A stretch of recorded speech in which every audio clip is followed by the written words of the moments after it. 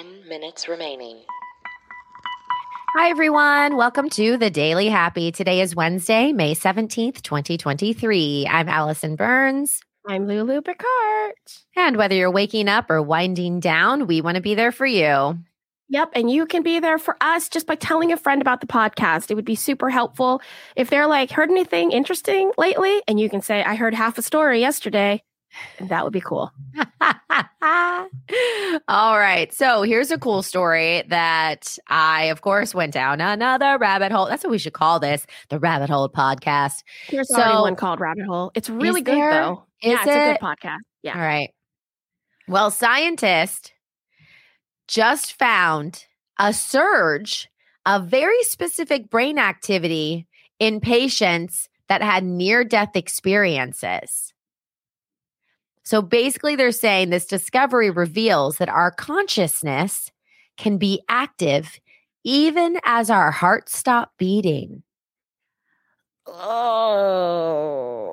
Listen, I've always been fascinated with this because, right, there's like one thing in life you can't control, and that's like death, right? You have no idea what it is. It's the greatest adventure because you have no idea what's going to happen. No one has come back and said, this is what it's like. It is the one thing you don't know anything about. Well, except Jesus, but I think his experience is very singular. Yeah, true. Not able to be replicated. Right. And so many people wrote about it. I'm sure the stories got like mishmashed about it, Yeah. Okay. So there's this neurologist at the University of Michigan. His name is Jimmo. He found surges of brain activity in the form of gamma brainwaves in this hot spot of the brain in 4 unresponsive patients who were taken off life support.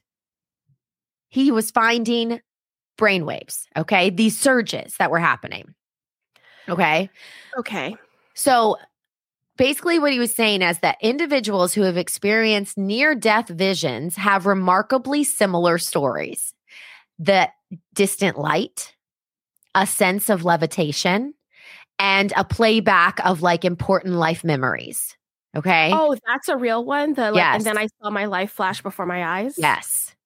That's where that phrase comes from because it actually happens. Uh-huh. So they were saying that has been, what has kind of been similar.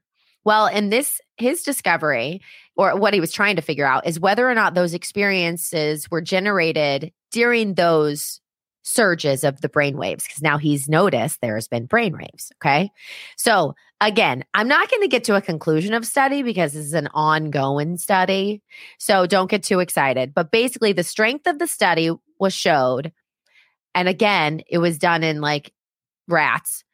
That wide scale, well, first it was done in people, but then the actual like in-depth was done in rats. The wide scale of brain activity happens right after the instant your body stops breathing or heart beating up to 30 to 45 seconds later. There's still like things that are shooting. Like like, oh, the breath is still working. The body's trying to stay alive. No. Like it's just hyperactivity that's happening. So that led me to, have you ever heard of the 21 grams thing? Wait, is that the fact that you weigh less after you die? Yes, basically. Yeah. I mean, I've heard of it, but go into it. Okay. So I've seen that movie. There's a movie, 21 grams. Oh, really? Yeah. And it's all about, I think it has, I was going to say Will Smith. I could be wrong. But basically the legend has it that a person's soul weighs 21 grams because, and this all started because this guy named Duncan McDowell back in 1901 did a big study on 6 or 7 different patients that died, and he would immediately weigh them. And so he would weigh them before their death and after. Well, the first one he ever weighed had the sudden scale drop weight of 21.2 grams, sudden weight. The subsequent patients all had immediate weight loss around that number. Now, it never was 21 again, but it was like 18, Something's up, like it all like kind of varied. But he Mhm. kept that number 21 because it was the first patient. So basically, not enough study has been done after that. But a lot of people have said, oh, it's your breath. Right. It's all the breath in your body that's leaving. That's the grams, right? So how much breath you had left once it's gone, that's how you weigh less. Uh-huh. But then the same guy did an experiment on 15 dogs before and after, and there was no loss of weight.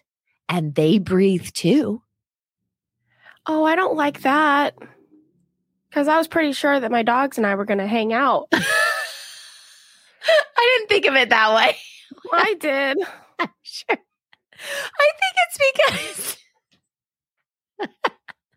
I think it's because dogs, their soul is so pure. Uh-huh. That it's already there. They don't have it's they're connected at all times to the other I just side. got so sad thinking about Ajax not being there after. Oh my God. Okay. I'm going to get over it, but whoa, I just had an emotional response to that story. Okay. Oh my God. Well, but I thought that I was like, oh, that's a cool fact because if it only happens, in human beings, then that does mean that it's not breath related, that it is something else that's leaving our body. But here's what's crazy. Duncan did this back in the 1900s. When he passed away in 1920, his experiment has never been repeated. Why has no one thought, let's do this again? Hundreds of years later. What? I would do it. If I was a scientist, I'd want to know. Fascinated by it. I bet it is harder to measure that now than it was then. You think?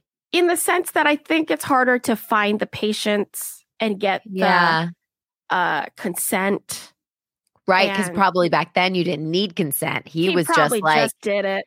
Yeah. You got smallpox, come on over. You can wait at my house. Kind of. Yeah. Like back then there weren't really any protections in place for people like that. So they used to do medical experiments on all sorts of communities that really didn't choose to do it. Oh, I'm reading this book right now on all of the like medical procedures they would experiment with on prisoners in the United States. And they were like, well, here's a population of people that can't complain about it. They literally just experimented medical experimentations on them. You're reading, it's a real book? Yeah, it's a real book. Based on true life. Based on 100% true life. Oh, aren't you scared? Yeah, I don't like it. But I can't put it down. I don't like it, but I also, it's such an ugly history that I want to know more about it because I'm learning more and more these days about how awful prisons are for the people in them and how they like don't really help them be any better. Yeah. Yeah. Like, when you get out, what's the next thing?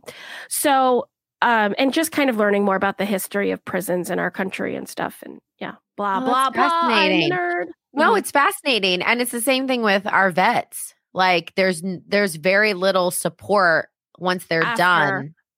And so then they're just, after all of this trauma, there's no rehabilitation. Our society doesn't really do great with the help after the law. Oh, yeah. We love to put their law foot down. Yeah.